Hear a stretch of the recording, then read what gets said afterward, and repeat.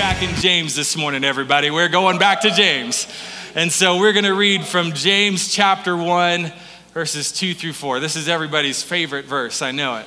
So this is what it says. Count it all joy, my brothers, when you meet trials of various kinds. Anybody, can I get an amen? Amen. Oh, okay, all right. For you know that the testing of your faith produces steadfastness. And let steadfastness have its full effect, that you may be perfect and complete, lacking in nothing. Let's pray. Father God, I love your word, and I ask that it would just saturate every heart in this place. Thank you for being with us this morning. We love you. In your mighty name we pray. Amen. And amen. All right. So, some of you are having a little bit of deja vu right now. So here's what's happening. If you were here back in July of last summer, I started preaching a series based on the book of James, and it was off to a fiery start. I mean, some of you will remember, some of you won't, and that's okay.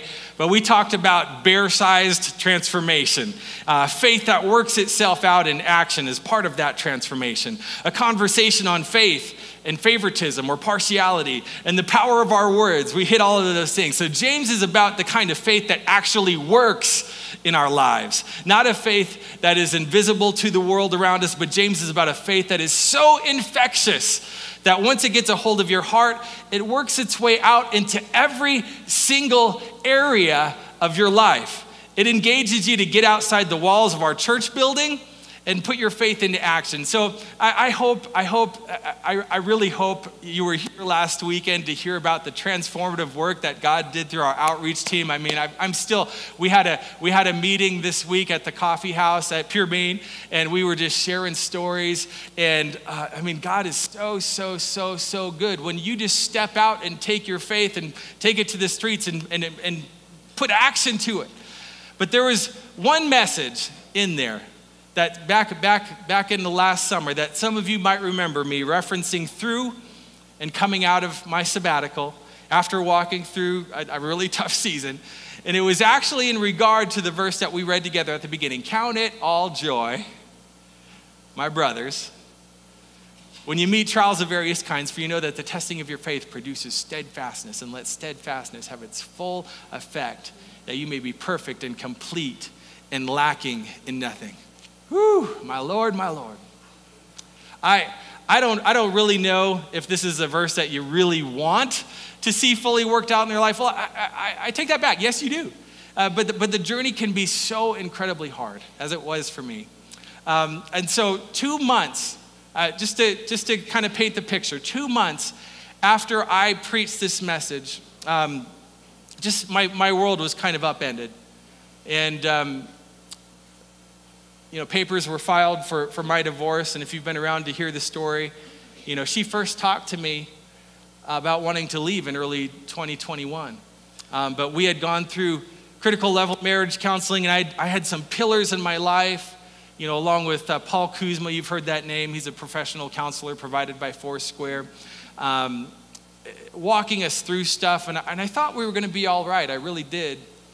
But that Friday came. Friday, September 2nd, 2022, and she wanted to file, and there really wasn't anything left that I could do at that point. And so she had made up her mind that divorce was, kind of the best decision for her, and that broke me. I've told the story. I'm trying not to retell the whole story, but I just want to catch some of you up. For 2 months, I was in a really, really, really dark place. I mean, depression hit me in a big way for the first time in my life. 2 months, I was like down on the floor. Doubt was creeping in to my spirit, and sorrow like I had never experienced before. And this passage that I had taught back in July of 2022, a year ago now, kept on coming back to me. And I don't know, I've been saying that we're going to come back to this series in James. I just felt like I wanted to come back to this same section of scripture with a fresh perspective and a story on the other side of the biggest trial of various kinds in my life. And so that's what we're doing today. And then next week, we're going to continue in the book of James where we left off last fall. But I kept the outline the same. I've got a different perspective coming on this.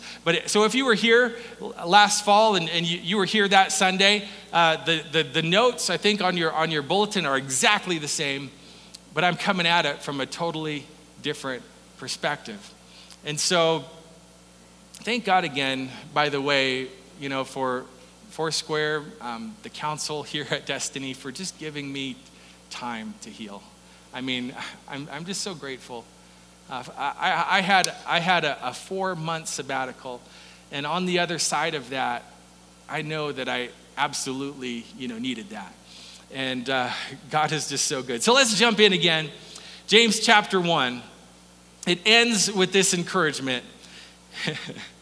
He says, if anyone thinks he is religious, now remember the word religious here, it's not a great word to many of us, right? Because we don't consider ourselves overly religious. To a lot of us in the room, we think Pharisees when we hear that word, the ones that kept Jesus, that he kept on coming up against. Instead, we consider ourselves, followers of Jesus. But James means that when he says religious here. He's not talking about wearing the costume and going to church and standing up and sitting down and saying the right thing and praying the right prayer and giving the right amount of money or just, acting religious. He's talking about people who have faith in Jesus. So if anyone thinks he is, and I'm going to say it in the language that we use, if anyone thinks he is, a person of faith following Jesus and does not bridle his tongue, but deceives his heart, this person's faith is worthless. See, that's James for you. He's just like, punch right up in your grill. So James is like, oh, so you go to Destiny Foursquare Church. Oh, you're in a connect group. Oh, you're serving on a volunteer. Well, you know what? Your tongue is burning down bridges in your relationship right now. Therefore, all the rest of that stuff isn't worth anything. Wow, thank you, James. Did we just get all legalistic up in here? Right? That's what it kind of feels like. So, not really. James he's talking about faith. And he's not, here's what he's doing. He's not giving us a pass, is what's happening. He's going, you just cut your coworker down in front of 6 other people, and that is not making Jesus look really good right now at your company. James is right up in our grill. And this is what he goes on to say. He says, this is the kind of followers of Jesus that God our Father accepts as pure and faultless. These are the kind of people whom God is going, yes, thank you. These are my followers. It's the ones who visit orphans and widows in their affliction and those who keep themselves unstained from the world. So James is saying, don't get me a faith that's all show and no go. Understand? And so don't give me a faith where it's all about the external and not about, the internal. Here's what God wants. God wants people who don't burn other people's lives down with their tongues. And so God wants people who see every widow and every orphan and move in their direction. God's looking for that person. So that's James. And so as we close out the book of James in the next few weeks, since we go through some more chapters, James has the potential really to change our lives. But this is the best part about the book of James. I've always loved James as a youth pastor. I love to preach it. All of it is going to be stuff that we want and that we need. And all of it is going to be the kind of change that the world around us has been waiting to see the church exhibit. And so thank you, God, for the power of your word. Can I get an amen to that? Amen. Thank you, because it has the power to change everything about our lives. And when we talk about God changing everything about our lives, this text that we're jumping into today is crazy talk. It really is. Verse 2, count it all joy, my brothers, when you meet trials of various kinds. Thank you, Royce. There's not very many people that will amen that verse. How come nobody's ever shouting, when we read that verse, right? We're 2 verses into the book, and James, by the power of the Holy Spirit, says, hey, here's where I'd like to start, okay?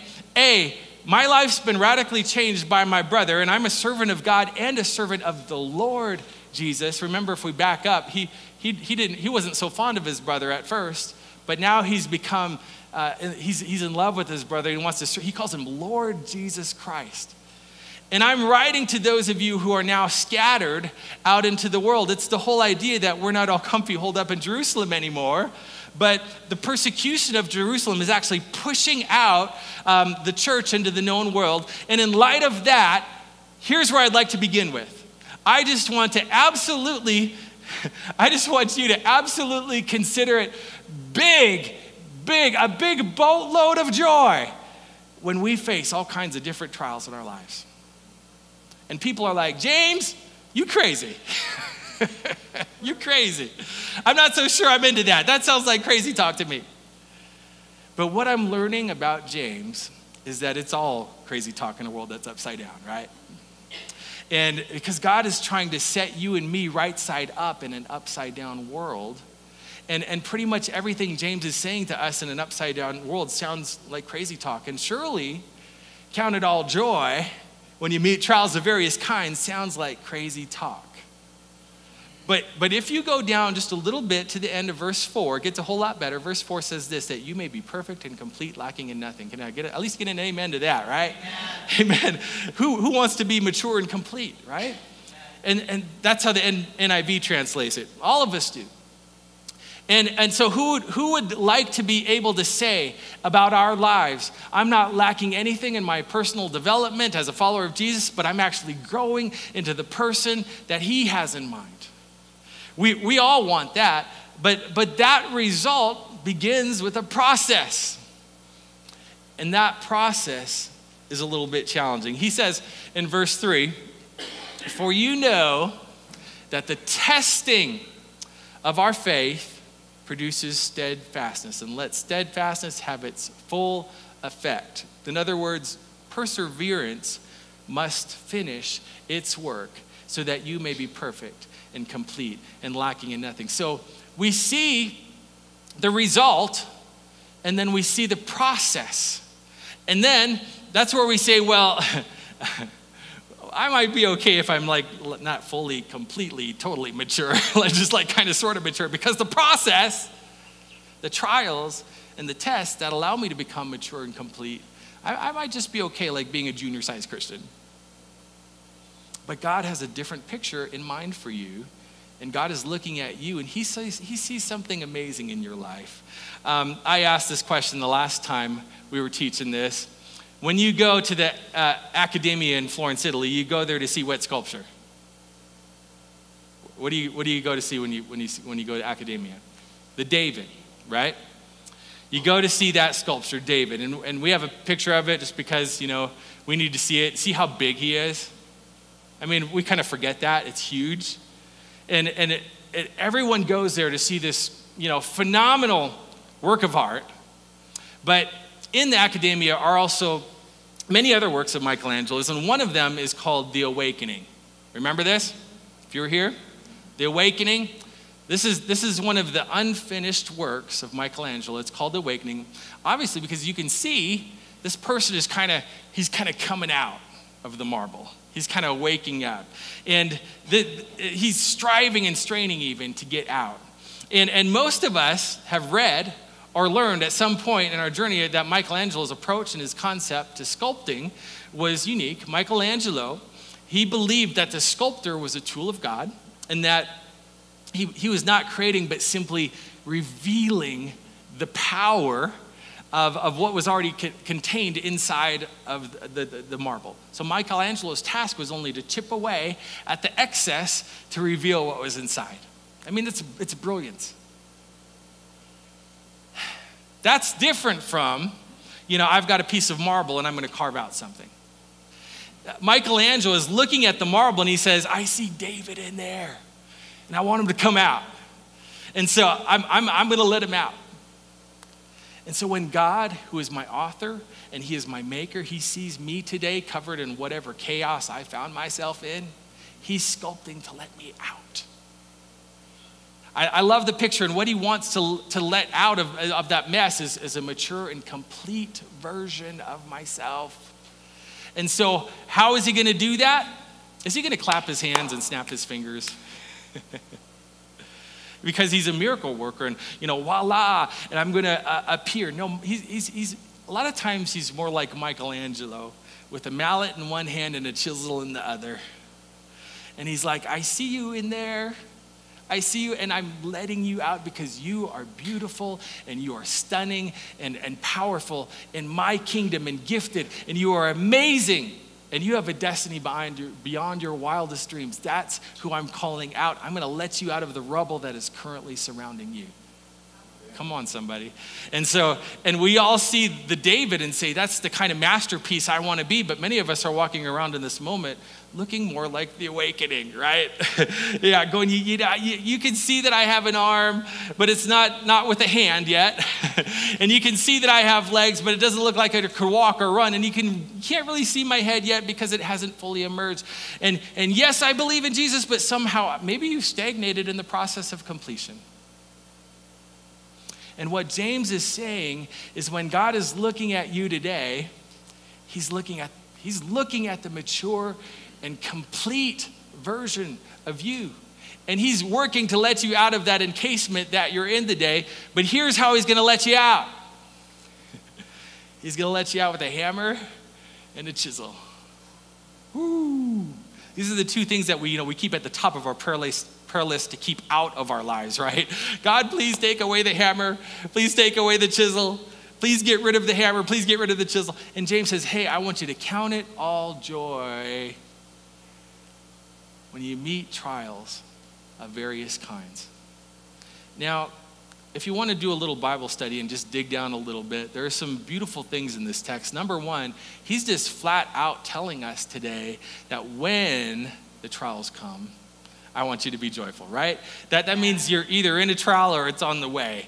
And there is no theology that you can cook up that can stop that process. And if you do cook one up, you're going to have to cut James 1, 2, 3, and 4 out of your Bible. Because why would we need to count it all joy when you meet trials of various troubles, right?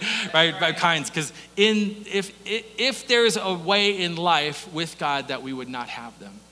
So the chisel and the hammer are the tools of a loving God to get us out of the halfway and into the fullness of ourselves. James says, when you meet or face trials, when you encounter them, and this is an interesting phrase that only appears a couple times in the Bible, and there are negative connotations like when you fall into the midst of a trial, or when you fall into a storm, or when you fall into darkness, like when you fall into the challenge. He also talks about trials of various kinds. And the word in the Greek is multicolored. So when you go through all the various hues of aggravation, all the various shades of difficulty, an absolute rainbow of disappointment, that's when I want you to count it all joy. So James is saying it's not, that your boyfriend broke up with you and man, the world came to an end and that's terrible. And so I want you to count it all joy. But it's like, so you have big plans for a great year. And March 2020 comes in and wrecks any semblance of normalcy for a season. And so you have to make some big decisions that some people don't like, and you do all that you can to love people in the storm, but people are walking out of your life. Some of them don't come back. Finances take a hit. You're worried about being able maybe to keep the staff at your job, your organization, whatever you're doing. You have, this is my story, you have a hernia surgery over on the East Coast because it's the cheapest that you can find. And when you come back, your spouse that has been with you, for 30 years wants to leave. So you slip into a deep and dark place. That was my story. It's hit. Remember what we were talking about last week in the book of Joel? It's hit after hit after hit. It's locust after locust after locust.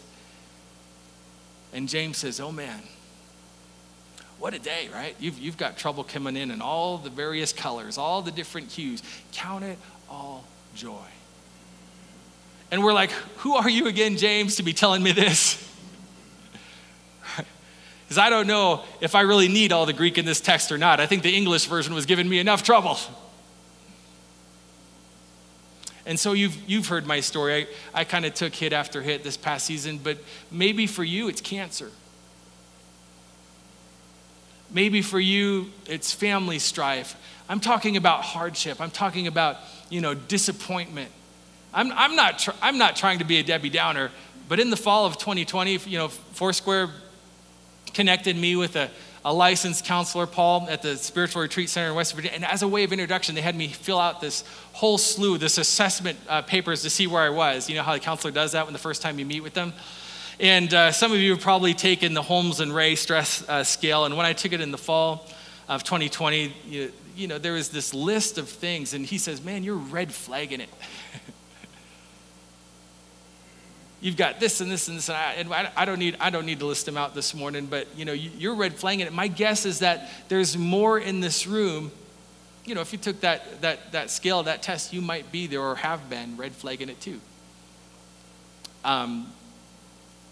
James is saying, if you were to face a multicolored front and have all kinds of trials, you should take great joy in that. So the big question this morning, of course, is why? Why should I take great joy in a smorgasbord of pain and difficulty? And James says, it's because you know something. It's because you know something. That's what he says. Look at verse 3. He says, for you know that the testing of your faith produces steadfastness. So many people that we look up to, the heroes in our lives, almost everyone in their stories has a story of perseverance. I think about Richard Williams, who lived in Compton with his wife, Brandy, and his 3 stepdaughters and his 2 daughters, Venus and Serena, and he aspired to turn Venus and Serena into professional tennis players. He had prepared a plan for success since before they were born. And so Richard and Brandy coach Venus and Serena daily while he's working as a security guard and a nurse, respectively. And Richard works tirelessly to find a professional coach for the girls, creating brochures and VHS video cassettes and to advertise their skills. But he goes through the years of struggle before finding any kind of success. And long story short, I love the movie that just came out, Will Smith, and tells the whole story. But fast forward to the end of the story. At the end of age 15 years old, Venus signs a contract with Reebok for $12 million, which this was a long time ago. It's equivalent to like $22 million if we figured it today. That's a nice contract. She goes on to win Wimbledon 5 times and become the first African-American woman to be ranked number 1 in the world. And Serena, who joined Venus as a professional 2 years later, would become a 23rd time Grand Slam champion, is considered by many to be the greatest female player in history. And so we know in many, many ways in life that perseverance has an extraordinary payoff. And it makes it worth it in the process. And James is saying, and you know that, right? You know that a testing of your walk with God or if in your faith in God produces something. It develops something in your life. And here's the something that it develops that is worth the process. Put this on your notes. This is worth writing down. The process has a promise. The painter has a purpose. And the promise and the payoff is perseverance. Let me say that again because the process has a promise. We'll walk all this out in just a second. The painter, talking about Heavenly Father, he has a purpose. I'm just going to hues of ultramarine blues when I think about this. And the promise and the payoff is perseverance.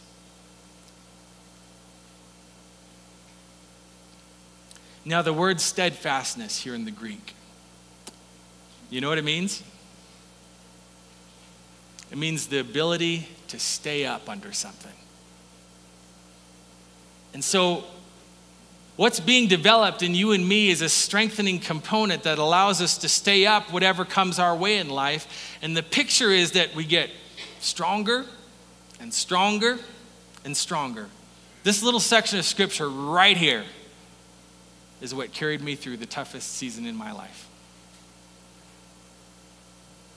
We talked about, someone training to run a 10K, which I don't know anything about.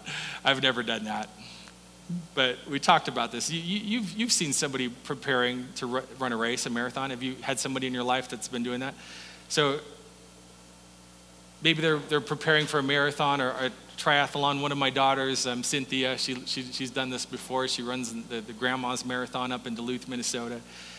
So when some of the runners first start out, there's probably a day in their life where they thought, I don't know if I could run a mile. I don't know if I could do that. I mean, there's some of us in our room that could raise our hand that could say that right now, right? And so when you think, I'm going to start running, and then you get out there and you're like, whoa, a mile's a lot further than I thought, right? And you're like, I'm a wimp, I can't run a mile. And then finally, if you keep at it, you get to the place where you can run the mile. And really, okay, I walked a little bit, but I mostly ran a mile. You're kind of in a process. And then you keep at it, and you kept at it, and you kept at it, and you kept at it. Well, now you're running about, 4.5 miles, and you're laughing at yourself at the 1 mile mark going, I remember like 3 months ago, I could barely run a mile. Right? But you stayed at it, and the testing and the process and the chiseling of your muscles, because maybe you didn't love it all, but you stayed at it and you embraced the pain and you embraced the process and the promise. And now once you're into the 3rd mile and the 4th mile, you're starting to go, there was a day that I couldn't even really think about running a mile without being completely exhausted and out of breath. But you persevered. And when you persevered, you developed the ability to stay up under the pressure. And now you can take the pressure for miles. Some of you can take the pressure for 6 miles, or some of you can take the pressure for 8 miles. Some of you are up to, 15 miles. Some of you can take marathon pressure. But you didn't walk out on day 1 with the kind of perseverance that you need to take marathon pressure. You had to develop that step by step by step by step, embracing the process and the pain. And now you're living with this new ability. It's kind of like the guys in the CrossFit, lifting enormous weights. If I did that, the first thing that would happen would be that I couldn't get off the ground, right? I couldn't lift it up off the ground. And that would be humiliating. But those CrossFit guys didn't start with all that weight, did they? They started to build up to the process of being able to stay up under the pressure. And so now when they put that weight over their heads, they're able to be complete and mature. And they didn't lack anything necessary in that moment to be under that weight. And this is the process that God is doing in you and me. We always talk about the external benefits of suffering. It's for the glory of God so that people can see Jesus in me. People can see how God is at work in my life when I'm going through the hard time. Sure. But it's not about the external only. It's also about the internal. It's how God's going to make you the person that he wants you to be, and it's worth it. Whew. For those guys that go through that process, that training to be marathon runners, to be weightlifters, they are willing to pay some hefty prices. It's the price of time and commitment and blood and sweat and tears. While the nominal follower of Jesus says to God, don't do anything painful to me. It's sometimes the number one prayer in our life, right? No pain. Please take the plane. Please stop the pain. Please don't put the chisel on me. No hammer, please. No more pain, no more difficulty. When the marathon runners and the weightlifters and the world champion tennis players are saying, oh, absolutely, I am subjecting myself to this because this is absolutely going to be worth it.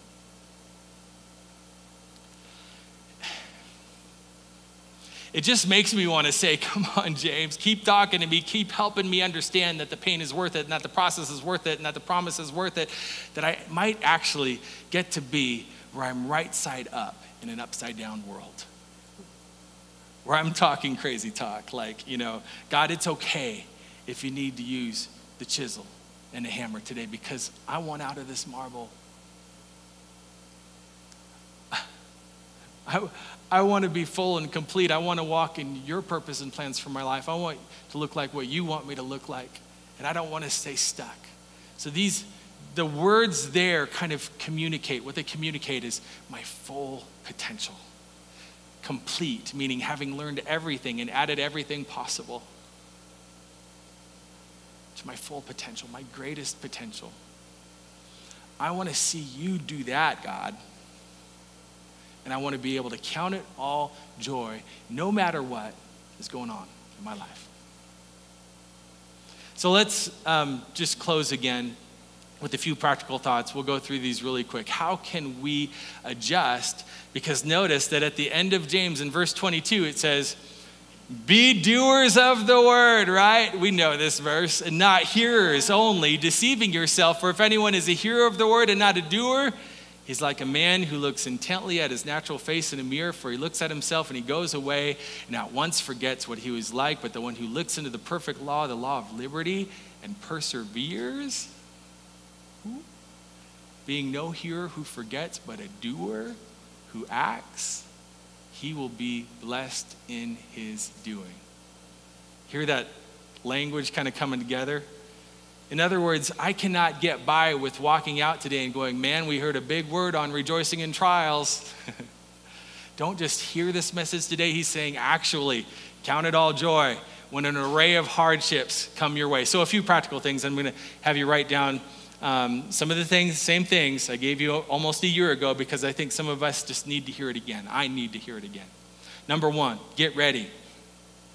Get ready so that when the hardship comes, you won't fall prey to the most common trap in Christianity, which is to say, why is this happening to me?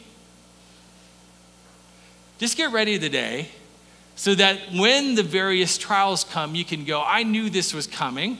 I knew that, this was going to be a part of the process. I knew this was going to be part of the story. I didn't know what. I didn't know when. I didn't default to, well, it's going to be bad because, we live in a broken world. I just knew that God told me that hard times were coming. In fact, Jesus said, in the world you will have tribulation, but be of good cheer because I have overcome the world.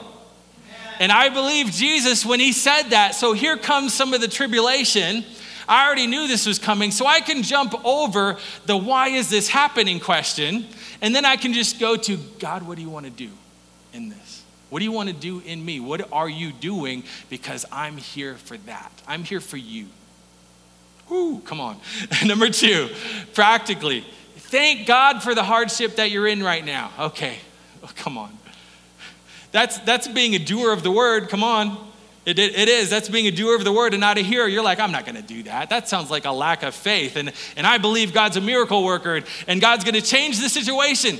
Look, James never says anywhere in this letter, hey, just let it be what it is and don't ask God to change any situation.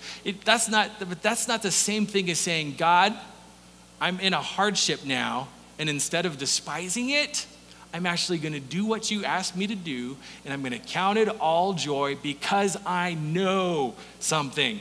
And what I know is that you are making me complete and mature in this process. This is the way that you make me complete and mature. And so I'm going to thank you in this hardship. And when we thank God for the hardship, we take control of the story. And instead of being a victim floating down a current, we are now actually writing the narrative of the story. Come on.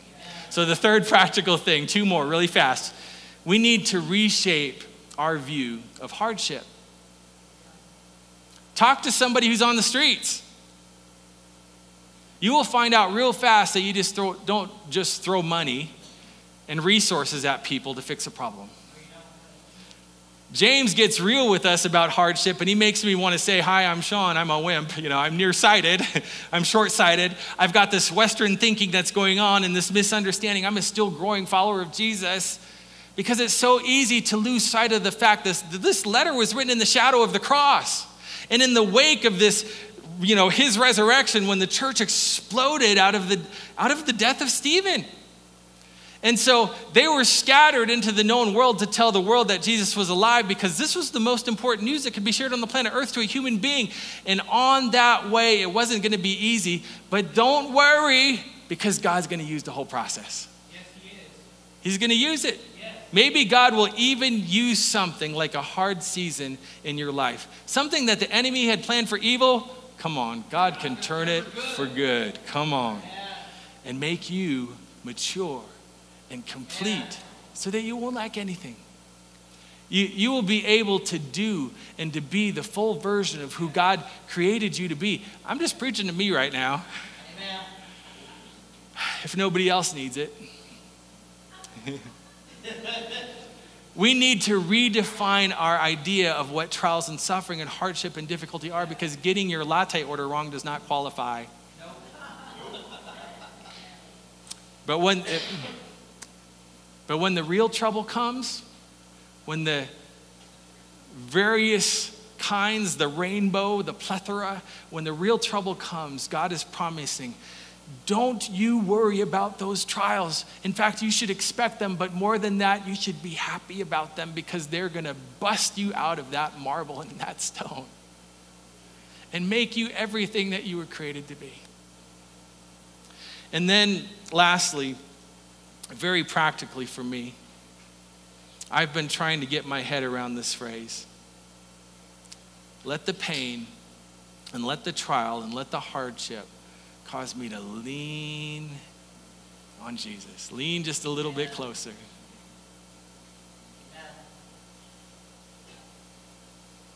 Not to blame Jesus, which can be our default. Let the hardship cause me to lean on Jesus. That's instead of going, God, why are you doing this? Respond with, God, I need you more now than ever before. I'm just going to lean in like I never have. And then you might go, oh, maybe that's why I'm here, because this is right where you want me to be. There's a lot of weird theology in the church that isn't in the Bible. Like, God will never put you in a situation that you can't handle. That's wrong. But God will never put you in a situation that he can't handle. He'll never put you under a trial that he can't handle. He'll never put you under persecution that he'll never put you in a fire or a furnace that he can't handle. And that's the whole point of us maturing and becoming complete. It's coming to full wisdom and the revelation and the understanding that Jesus is enough in me to do anything and everything that I'm ever going to be called on to do and to be in this world. Therefore, I'm going to press through the now. And I'm going to let the hardship cause me to lean in a little bit closer. I'm not going to let the enemy use the hardship to make me blame it on Jesus. James is talking about considering it all joy.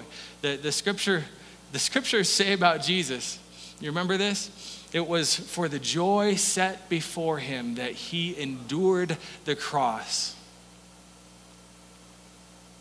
You hear that? For the joy set before him. He endured the cross, despising its shame, and now sits down at the right hand of God. Count it all joy, church. Whew. Not if you get in any multicolored web of trials and difficulties, but when they come, start thanking God. We do this as parents, right? You're like, son, I need you to be still. I'm just trying to get this splinter out of your foot. And yeah, I'm poking and I'm prodding on you, but is this going to last for another second or two?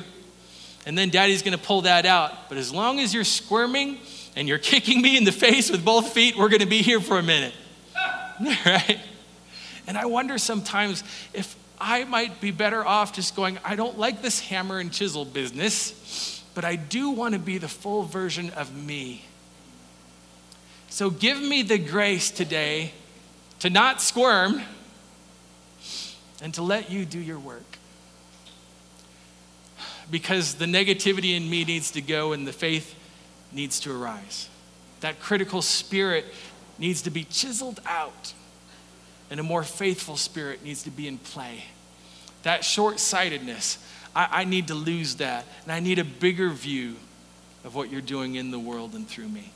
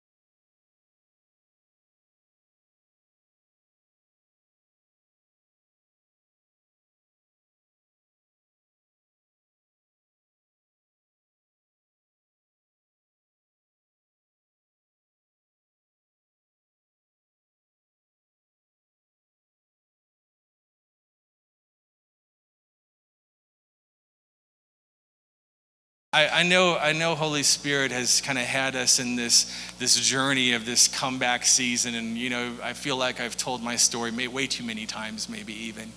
And I'm not apologizing for that, because I think that's what the story that God has had me to tell. But, God is so good, and he's so faithful. And you know what? Just some of you asked the question, or maybe thinking in your head, the story for Deanna is good too. It is. And God is doing good things in her life, and that's my former spouse, if you don't know. But here's where I'm at this morning. I am walking in joy, in fullness. And it's like unspeakable joy. And so it's just, I wanted to share this message one more time, kind of at the other end of the spectrum for me, because when I shared it before, man, I was preaching to myself in the middle of the storm, and now I'm preaching it from the side of, man, God, you are so good. I've watched you carry me through a storm. It was a hard season.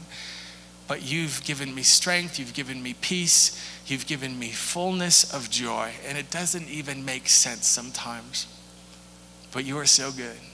I would encourage you, if today's message spoke to you, look up the message where I was talking about Jesus painting a picture with the crushed stone that was used to make the color royal blue, ultramarine blue. I was telling the whole story, and I would encourage you to look it up. Maybe we can link it on the website. But God is just so good. And I just wanted to testify of that this morning. There will be joy in the morning. Amen. Let's pray. Yeah, we can celebrate. He's good. Come on. So here's where I want to start with. Just every head bowed and every eye closed. Maybe you've been in a season where, oh man, you've just been in a pit, and maybe you've even felt disconnected from who Jesus is, or maybe you've never been a follower of Jesus before. And just like we're talking about at the beginning, religion is entirely something else. What we're talking about this morning is a relationship with Jesus, and he's asking you to follow him. And it doesn't mean that there isn't no suffering. We just learned that this morning, but he promises to be with us. And then there is that promise of him building us back better. That's the kind of God he is. So if that's you this morning, I just want to invite you maybe to, number one, a comeback, to walk in the fullness of all that he has for you, because he's got a complete picture of who you are. And it is good because he's good. Or maybe it's just coming to him for the first time and accepting him into your life. So with every head bowed and every eye closed, if that's you this morning, would you just raise your hand? We want to pray with you this morning. We're not going to embarrass you or single you out, but we just want to pray with you. Thank you, Jesus. I see that. All right. Here's what I want to do. I want us to all pray this prayer together. Father God, thank you for the journey. I know that you are good. And today, I just want to say, with my whole life, I want to follow you. I know you've got a picture of fullness for me, and I want to walk in that. Thank you for the cross. Thank you for covering for me, for being my rescue. I want to give you my life. In your mighty name we pray. Amen and amen. So we have we can celebrate this morning. God is good. We have altar ministry workers that are going to be up here at the end of the service. But before we go, I just want to pray one other prayer. We're going to have a time of giving. But for all of us in the room, whether you're in a trial right now or not, I just want to pray for you. Father God, I know that your Son is the Prince of Peace. And God, I pray that for those that are in a storm right now, you would come and make yourself known as the Prince of Peace. Holy Spirit, I know that you're the comforter. I pray right now that you would come in and be comforter in their lives. And Father God, I know that you give hope. And so even when there's songs and cries in the midnight hour, we know that your promise is that there's a turning, and you care for us and you love us. And if we just lean into you, that's all we need to do. Just keep on coming back to you. You are our strength. You are our peace. You are our hope. You are our joy when it doesn't make sense. I pray for them this morning that they would be able to walk through this trial and come out on the other side with a picture of fullness, completeness, and maturity. God, we thank you for that. In your mighty name we pray. Amen.